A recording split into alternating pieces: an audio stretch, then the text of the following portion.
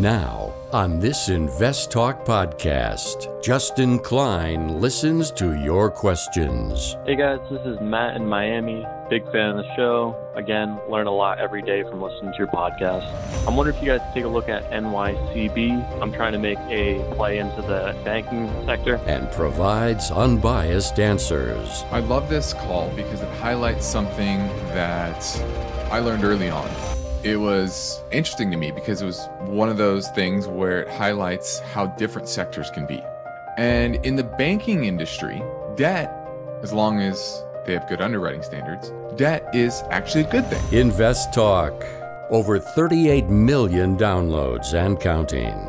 Across America and around the world. Your participation makes it unique. 888-99-CHART. This podcast is produced by KPP Financial. Steve Peasley, President. KPP Financial. Independent thinking, shared success.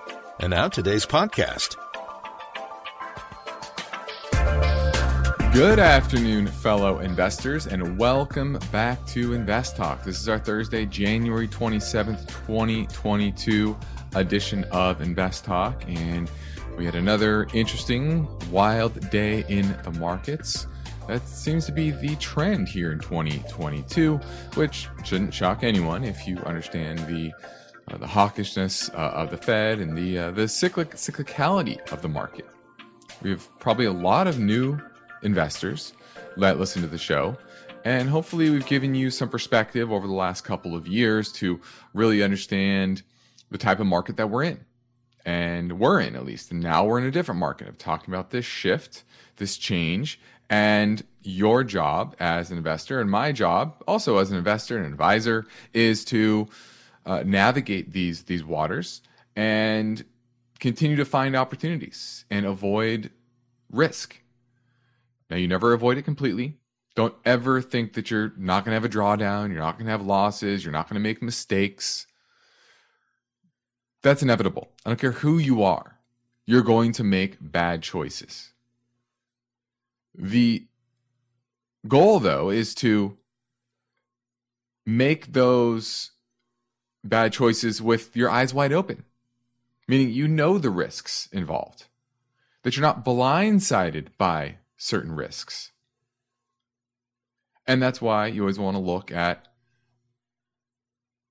the pros and the cons, the upside and the downside of any investment, and go in with your purchase or your sale if you're shorting something, and knowing all of the risk, not missing anything.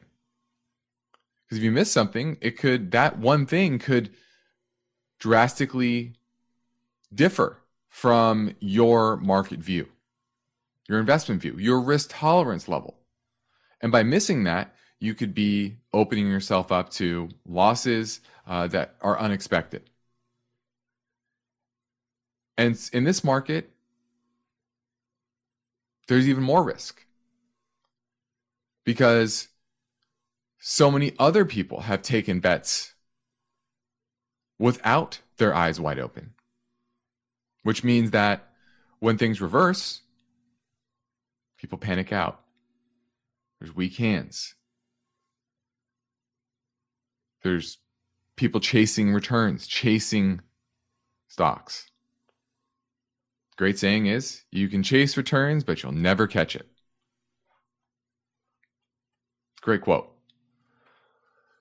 And so that's what I'm here to help you do, is to not chase returns, but chase good, solid investments that fit you and your needs and your goals so that you can build a comfortable financial future and reach financial freedom.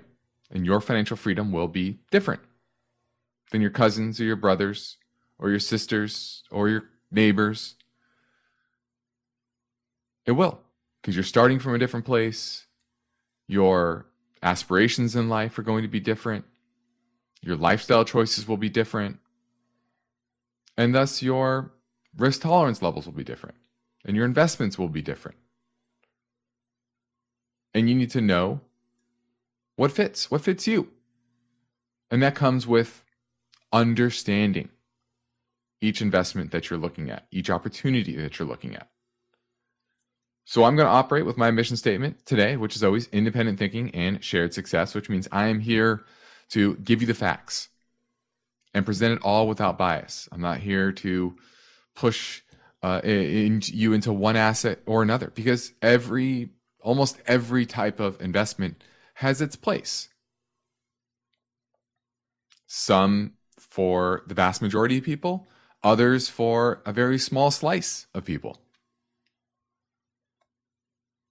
And so you need to, so my goal is to give you the tools to make better decisions for you personally.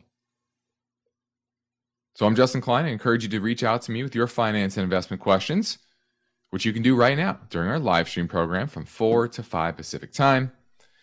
If you're listening after hours, no big deal. You can still leave a message on our Anytime voice bank. Either way, the number never changes, 888-99-CHART. So let's get right to our first listener question now. Hey guys, my question is for Justin Klein. My name is Kevin White from San Francisco. I wanted to know about iron butterfly options. I'm pretty experienced in options, but I've never really touched this one. And I was wondering, would it be considered, I guess I would call it a passive aggressive investment, to hunt for flat stocks that are profitable companies and then use iron butterflies to make income over 6 to 9 month periods, or if that just simply wouldn't work? I'd love your feedback on that. Thank you. Well, any option strategy can work. Any of them. It's just, can it work consistently? Are you picking the right positions? Are you taking the right side of the trade? Now, in an iron butterfly, what you're trying to really do is you're trying to take advantage of, like you said, companies that maybe don't have a ton of volatility. Now, the problem with that is just targeting those companies is that that's priced in the options market, companies that don't have a lot of volatility. And therefore, your gain on an iron butterfly, where you're trying to create some sort of credit and define your risk. And that's really what these iron butterfly, iron condors are really about. And the vast majority of the time, you'll probably make money. But remember, that volatility is priced in. Now, really where you make money in options is selling volatility above, where the implied volatility is above realized volatility. I know that sounds complex, but put simply, when you're buying or selling an option, there is an embedded assumption of what the volatility is likely to be in that particular stock between now and expiration. And if the volatility is higher than what was implied when you purchased it, and it goes against you, especially, you're probably going to lose money.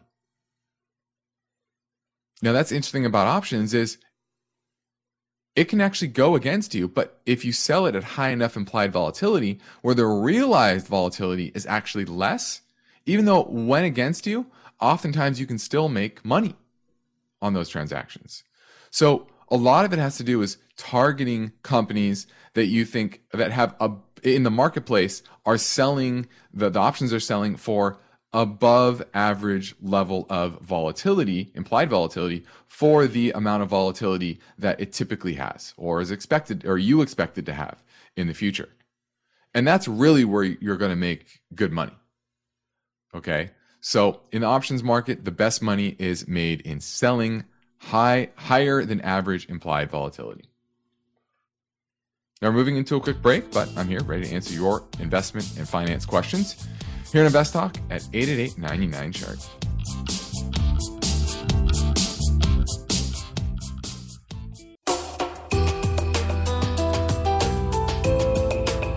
You've got a portfolio to grow and protect, so get your finance and investment questions together and call Steve Peasley and Justin Klein. They're ready with their unbiased answers. Invest Talk, 888-99-CHART. We're going to go talk to Richard in the Bay Area. How you doing, Richard? Hi, Justin. Doing well. How about you? Doing well. How can I help you?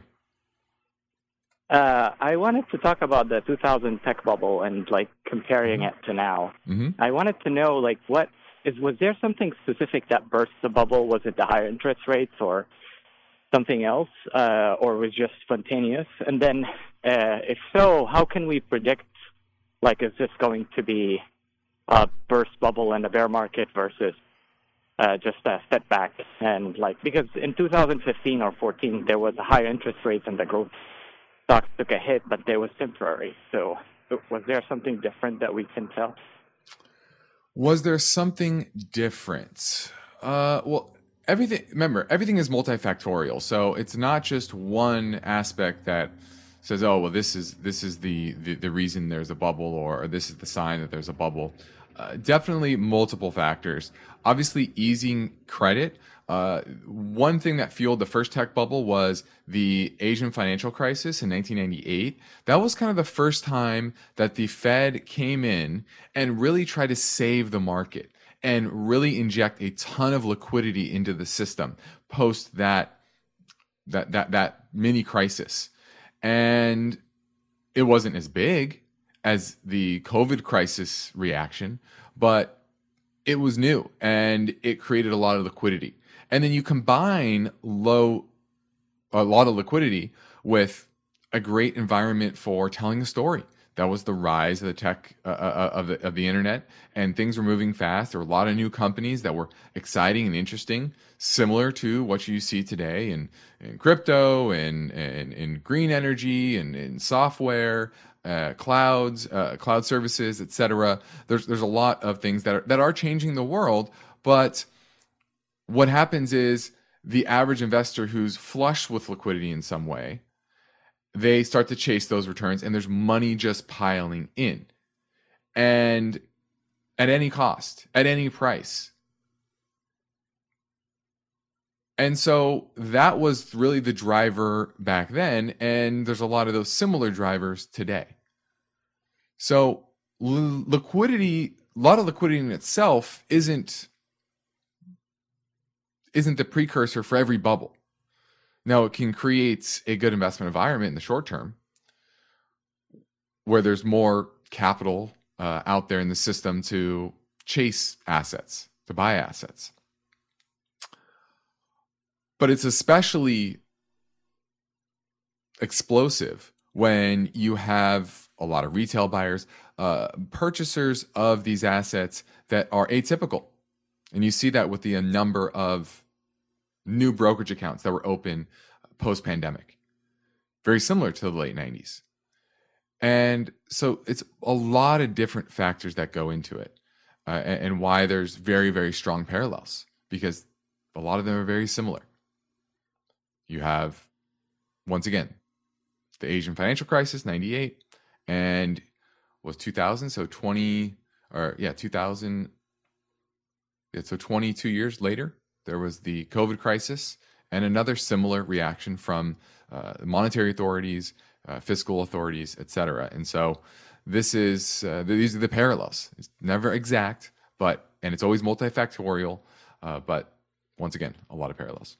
Now, my focus point today is based on the story behind this question. What kind of returns might investors reasonably expect over the next several years? We're going to look at what is typical for market pullbacks, and then also based on valuations, based on trends, what investors should expect from the market as a whole.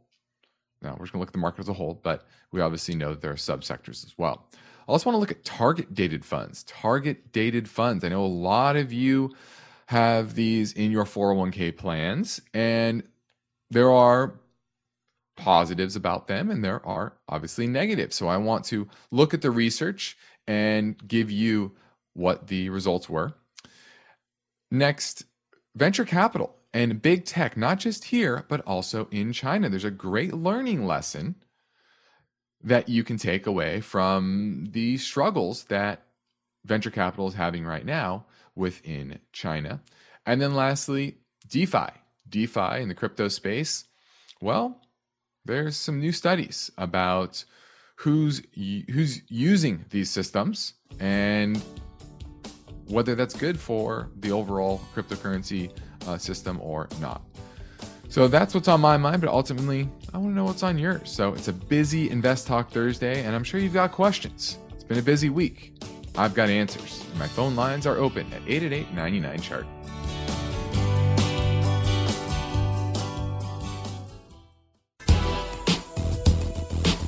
You've got a portfolio to grow and protect, so get your finance and investment questions together and call Steve Peasley and Justin Klein.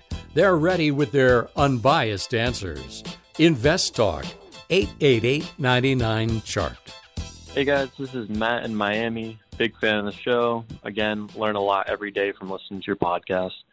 I'm wondering if you guys take a look at NYCB. I'm trying to make a play into the banking sector, and I was trying to look at this stock specifically. ROE, it looks decent. The forward PE is about what it is historically, around like 10, and that has a dividend about 5% right now. I was wondering what you guys think a good debt to equity ratio is for a bank, because I noticed it's around 7, but obviously this is a different sector than what we would normally think for other sectors. Curious your thoughts on that as well. Thank you guys very much, and keep doing what you're doing. I love this call because it highlights something that I learned early on.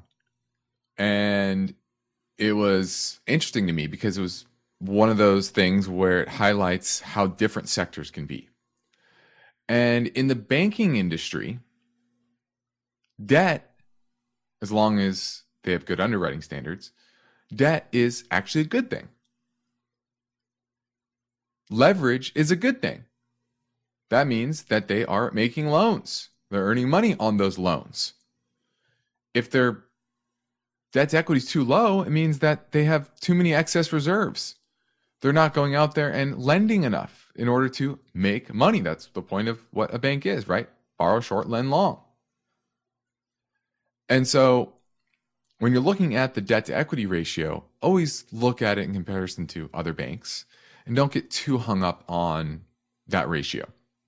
They have many smart people in the background looking at their risk, and they have regulators looking at their balance sheet and their risk. So I don't really focus too much on that. I focus more on what is their main business. Is that going to benefit from the current economic environment in the short to medium term? And then long term, do they have good underwriting practices? Are they managed well? And is their return on assets, return on equity consistent and strong? And the answer for this is Return on assets, the last decade averaged about 1%, which is fine, but not fantastic. And then I look at the region that they are in. This is a New York bank. This is New York Community Bank Corp. And the company is a producer of multifamily loans in New York City, with an emphasis on non-luxury residential apartment buildings with rent regulation. So, it's okay. But I would like to be in a region that's growing better, that is more consistent profitability. For example, we own a regional bank, and its return on assets, so same measure, same type of business, more geographically diversified, is around 2. That means they're earning double the amount that this one is on their assets, return on assets. And that shows that they have consistently above average returns for the sector. And so I don't love the location. I don't love the area that it's in. I'm glad it's not too exposed to the commercial side of New York City and the commercial real estate. But this is not one that I would get excited about. I'd be looking for other regional banks, regional commercial banks. Now, my focus point today is based on the story behind this headline. What kind of returns might investors reasonably expect over the next several years. Now, we're in the bouts of some volatility, as we should expect. And the question is, should you be worried? A lot of people are asking themselves. Well, I think that depends. Depends on who you are, depends on what you're allocated towards. Corrections are normal. In any given year, 5 to 10% corrections are normal. I know I said this before. We have a lot of newer investors. People have just gotten into investing over the past couple of years. The last 2 years post-pandemic is not a normal market. Very, very, very, very, very atypical. You should probably never expect a market like that ever again in your investing life. That may happen, but it's going to be a one-off. It's going to be very rare. And so volatility, you should embrace. Volatility gives you opportunity. Now, we know that the Fed is raising rates, tightening policy, and that's drying up liquidity. But that doesn't mean there's a death knell for all assets. It just means that there's a new market regime. 3 to 4 rate hikes historically is not a ton. It may feel like a ton, but it's not. And as long as earnings can stay relatively robust, then 3 to 4 rate hikes should be put you in kind of a more neutral state for the market. And maybe set you up for a positive year next year. So it's reasonable to expect that below average returns for the next year, 2, 3 years. In the market as a whole, in the S&P as a whole. But there's always opportunities to make well above that. Like I've said before, every year there are sectors. There are some sectors that do fantastic, others that do very poor. Now, if you're an older investor, you're approaching retirement, maybe lowering that risk makes sense. But for younger investors, for those that can wade through this cycle, this is the time where you pick up bargains. Now we're heading into a break, so give me a call at 888-99-CHART.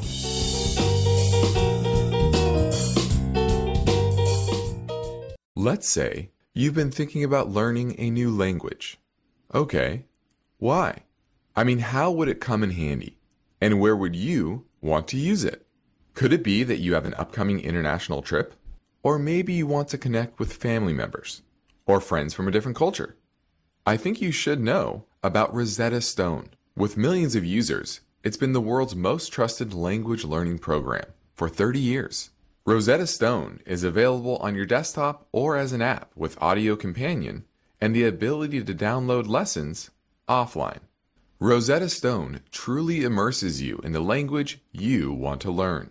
It has a built-in, patented speech recognition engine called True Accent. So as you practice speaking, you'll get feedback on how well you pronounce words. With Rosetta Stone, you pick up a language naturally, first with words, then phrases, then sentences. It's an intuitive process designed for long-term retention. You really learn to speak, listen, and think in your new language. Rosetta Stone is an amazing value, so your special skill set is within easy reach. You know you want to do this, so don't put off learning that language. There's no better time than right now to get started. For a very limited time, InvestTalk listeners can get Rosetta Stone's lifetime membership for 50% off. Visit rosettastone.com/today. That's 50% off unlimited access to 25 language courses for the rest of your life. Redeem your 50% off now at rosettastone.com/today. At this point, I think almost everyone has heard how generative AI promises to bring us to the next industrial revolution. AI is already shaping society with an impact on daily life that echoes the transformative significance of electricity or the internet. As we take steps to embrace the potential of generative AI, we need to remain vigilant with regard to its exploitability. This is where HackerOne comes in. HackerOne's AI Red Team addresses the novel challenges of AI safety and security for businesses that are launching new AI deployments. The HackerOne approach involves targeted offensive testing by harnessing the collective skills of ethical hackers who are proficient in AI and prompt hacking.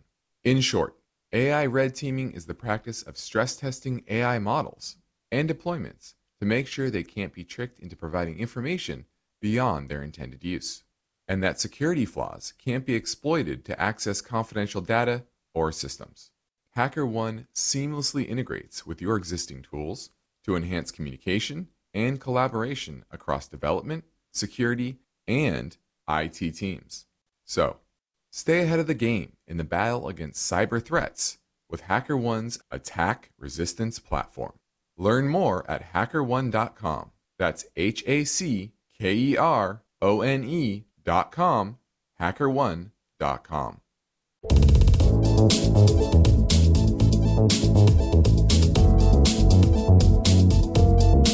This is Invest Talk, the radio program and podcast dedicated to helping you achieve financial freedom. You may be a regular listener.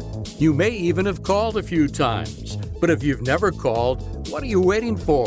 The phone lines are open, and Steve and Justin would love to hear your questions right now.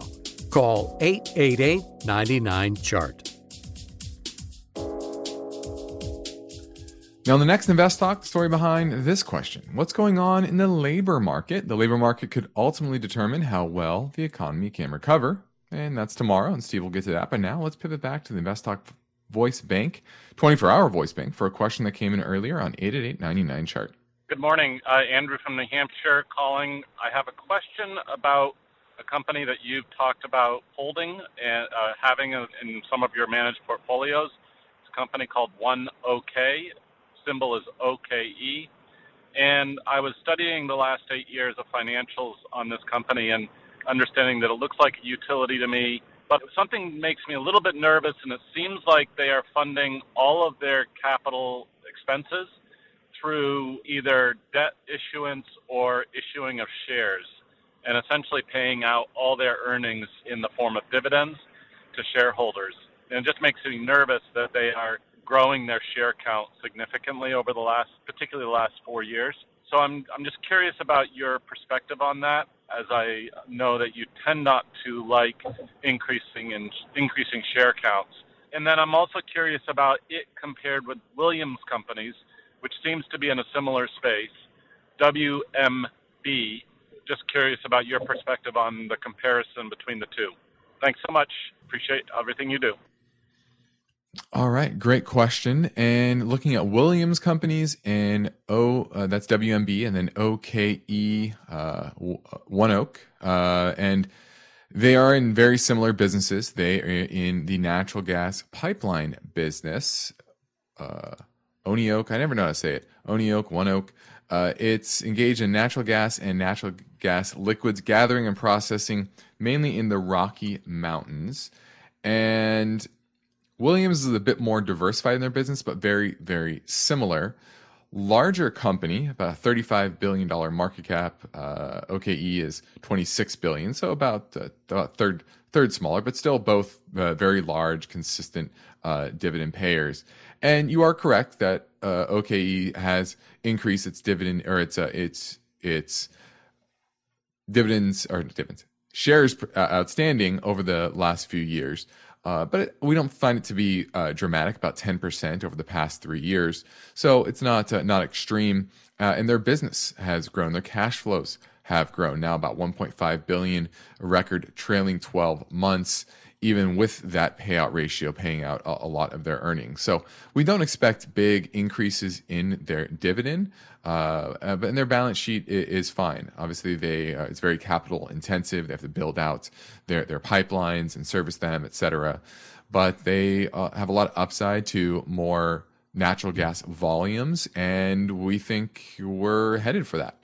We still have not pivoted to nuclear nearly as fast as we need to in the U.S., and it's to service our energy needs. And we're cutting coal out, and the replacement for coal naturally is natural gas. And we have a lot of that here in the U.S.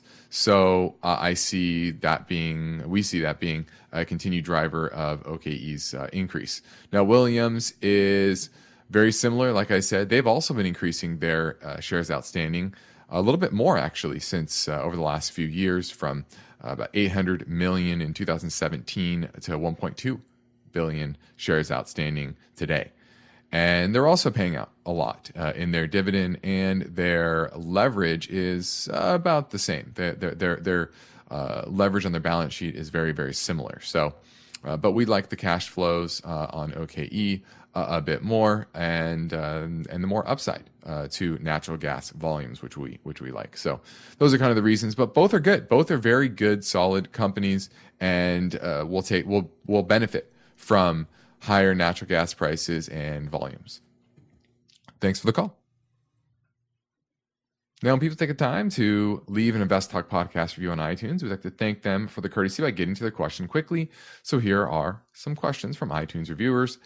Hank says, I appreciate the honest and unbiased approach to your analysis of stocks. I found Banco Macro, BMA, of Argentina. They have positive earnings, and their P ratio is 3.6. The stock is priced below 13. Do you recommend this bank as a value hold with potential upcoming growth?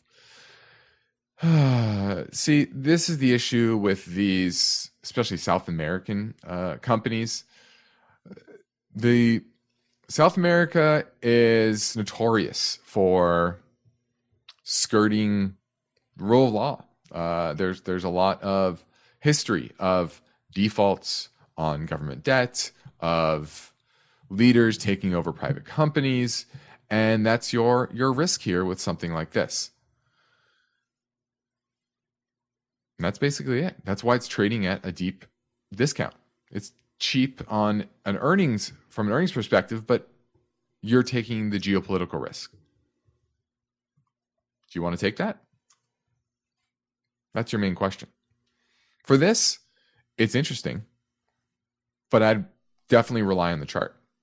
The chart's going to tell you a lot about what the trends are geopolitically within the country, within the business, and the business is actually decelerating.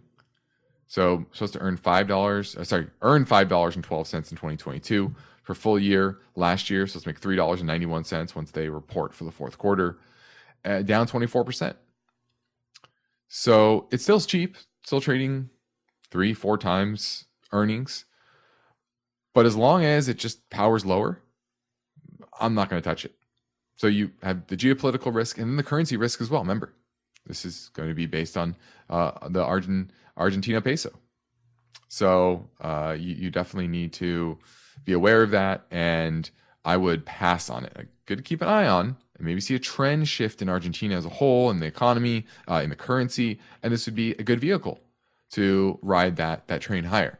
But that train higher definitely has not left the station, and I would not get on until it has. Thanks for the call. 888-99 chart, 888-992-4278 to get through and ask your question on today's show. Now let's touch on target dated funds. This is from a paper coming out of the University of Illinois and MIT, and it's called Simple Allocation Rules and Optimal Portfolio Choice Over the Life Cycle. And there are a few takeaways from this paper. What it is, to look at all the different target dated funds and figure out where, who they might be good for and who they might be not the ideal solution for.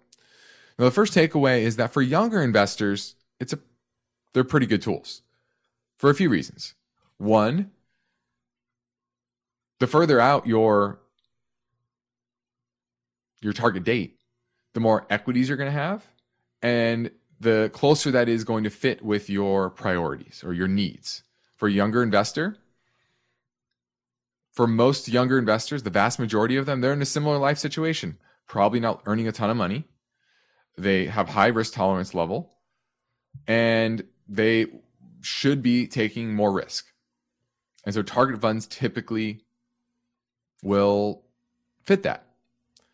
Also, on top of that, those young investors are inexperienced. And so the kind of simple set it and forget it, don't have to think, won't make any major mistakes type of setup with a targeted fund, that's beneficial for them.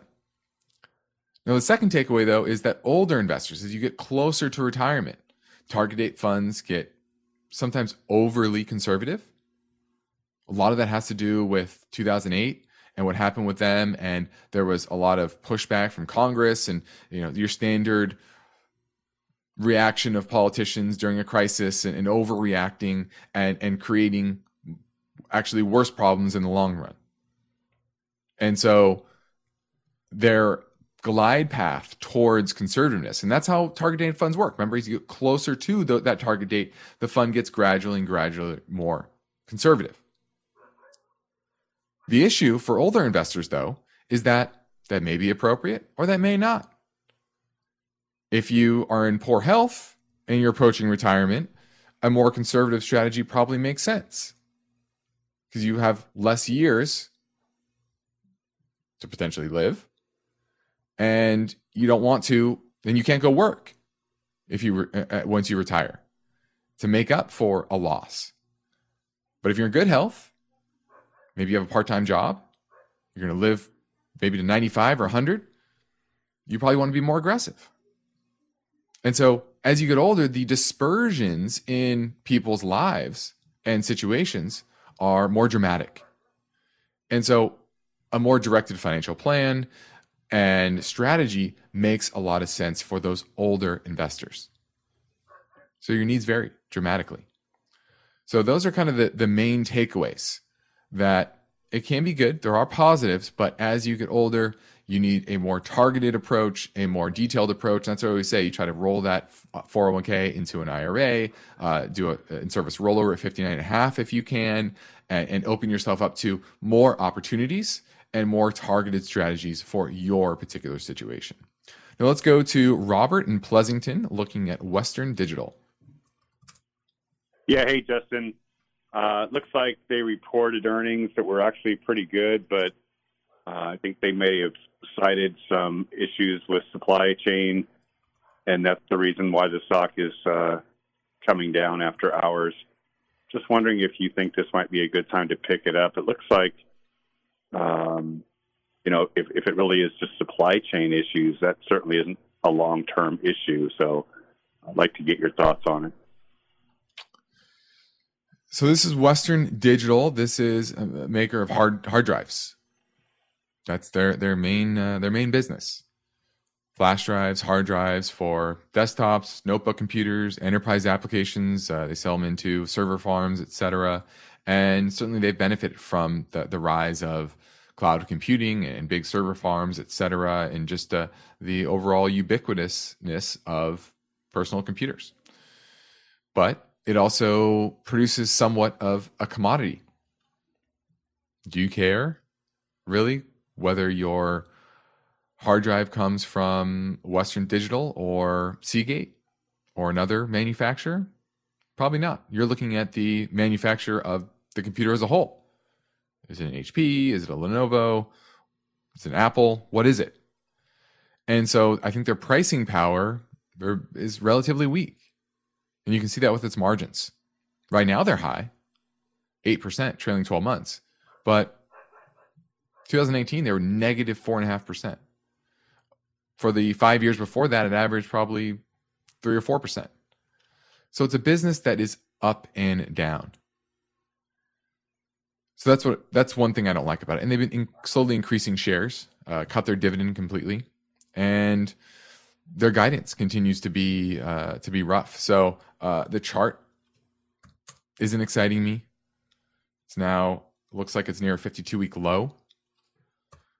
We go to a weekly here. Let me see if there's any major support. Yeah, I mean, this looks like it's headed about 28, to be honest with you. So I'm passing on it. It's not cheap enough yet. It needs to be much, much cheaper. It needs to be below 40 before I even think about picking this up. And right now, after hours, what are we at? 49? Yeah, so I think it has a ways to go. I would keep an eye on it, but definitely wouldn't get excited about it until below 40. Let's go to Mark in Cincinnati looking at QuantumScape. Hey, how's it going? Yeah. Do you own QuantumScape or are you looking to buy it? Well, I have it on my watch list. I see the EV market's been really going downhill here in the past month. And I didn't know if I was going to buy it, I was going to wait till it took a huge dip. I don't know if this is the bottom, if I'm trying to catch a falling knife. Well, you're definitely trying to catch a falling knife. This has gone down rapidly from $44 in November. Now it's at $14. So down over $30 since then. And it's at an all-time low. Now, recently went public, so that's not a shock there. But it looks like, I guess, would it be all-time low? Oh, not quite an all-time low. Lowest level in a while. This looks like it's headed for single digits. I wouldn't be aggressively picking this up. Remember, this is a money-losing story stock. At the end of the day, that's what it is. Now, you can buy it here, and if their technology works out and they are a dominant leader in batteries because of their technology, which they're still trying to prove out that it can work on a large scale, then it won't matter whether you buy it at 14 or 8 or 7. You'll do incredibly well. But this is an environment where this type of stock is not in favor. It's losing money, burning cash. What do they mean? What happens when you are doing that and you can't borrow money? Well, you have to issue more shares to dilute shareholders. So it's on my watch list, but it's not on my buy list yet until I'm comfortable with the macro backdrop to where these type of companies are back in favor. And I don't think that's going to be the case for probably the first half of the year. Maybe in the back half, third, fourth quarter, potentially, but not yet. This is Invest Talk. I'm Justin Klein. We have one goal here is to help you achieve your own version of financial freedom, and our work continues after this break. So get your questions in now. We're heading to our final break at 888-99-CHART.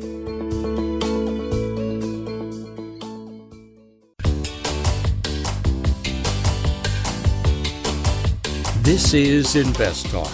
For serious investors, it's all about achieving financial freedom. That's why the unbiased guidance offered by Steve and Justin is so valuable. The Invest Talk Anytime listener lines are open now, and Steve and Justin welcome your questions. Call 888-99-CHART. Steve and Justin, thank you for all you do. I listen to your show every night, and I've learned a ton. My question is about ticker symbol SCHD. It's Schwab's Dividend Equity ETF.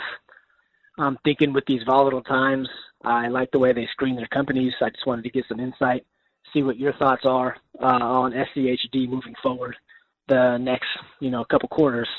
Also, BIP is Brookfield Infrastructure. I do like the way their company is set up, and I'd like to get some insight on that as well, if possible. Thank you so much again.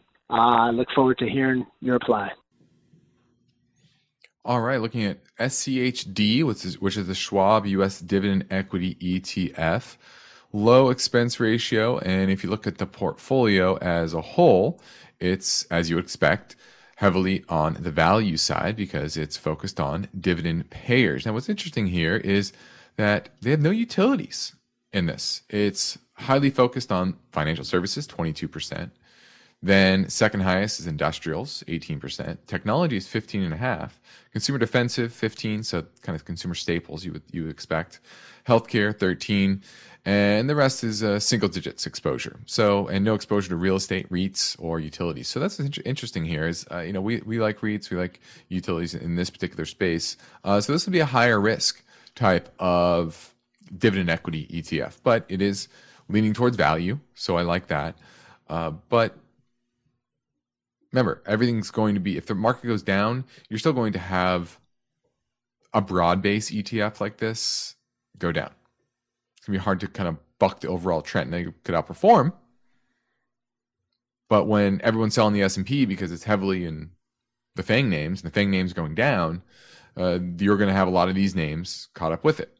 Top-down holdings are Coke, Merck, Amgen, Pfizer, Pepsi, IBM, Verizon, Cisco, Broadcom, and Texas Instruments. And I would say only about 3 of those I love.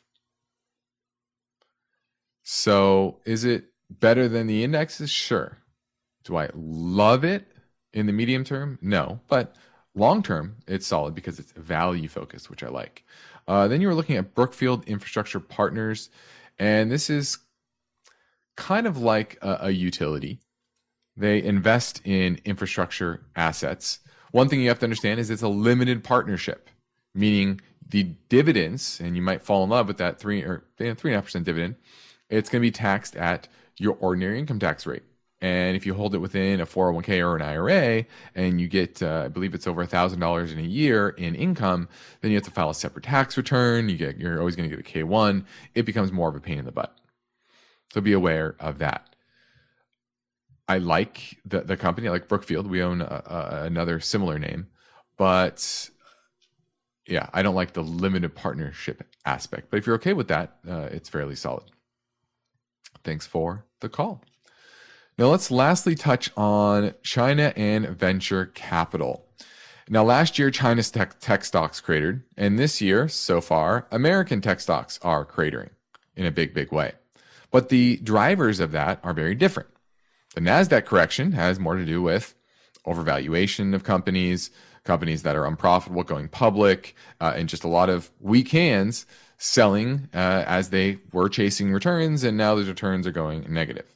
Whereas China's sell-off has more to do with deliberate policy by the CCP, trying to rein in the entrepreneurial class and putting the priorities towards the people as opposed to investment returns. Now, other countries look at Silicon Valley and all of the value that's been created there, the Googles of the world, the Facebooks of the world, etc., and they want to create their own type of companies like that to create more jobs and wealth for their country. And China kind of is running that playbook. And actually in the late 90s and early 2000s, Goldman Sachs, Sequoia Capital, they went to China and they used the same playbook to build companies like Alibaba, Tencent, Baidu, JD.com, etc.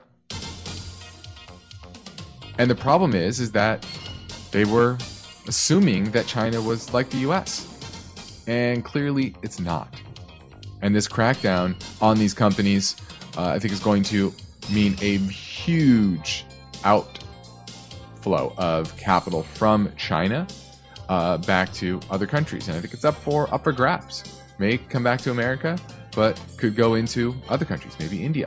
So there's a lot of potential there, but it just shows you similar playbooks, but different environment that they're operating in, and that's why those companies are being hurt so bad. I'm Justin Klein. This completes another Invest Talk program. Steve Peasley and I thank you for listening, and we encourage you to tell your friends and family about our free downloads, which you can find over at iTunes, Spotify, or Google Play. And it's official. We crossed over the 38 million mark last Friday, and our momentum continues. And it's all thanks to you. Independent thinking, shared success. This is Invest Talk. Good night. Because of the nature of the interactive dialogue inherent in the format of this program, it's important for the listener to understand that not all comments made will apply to them specifically. Nothing said shall be taken to be investment advice, or shall statements on this program be considered an offer to buy or sell securities. Such advice is rendered solely on an individual basis, and at times will require that the investor review a prospectus before investing. Invest Talk is a copyrighted program of Klein Pavlis Peasley Financial, a registered investment advisor, which retains all rights. For more information regarding KPP's investment advisors, call 1-800-557-5461.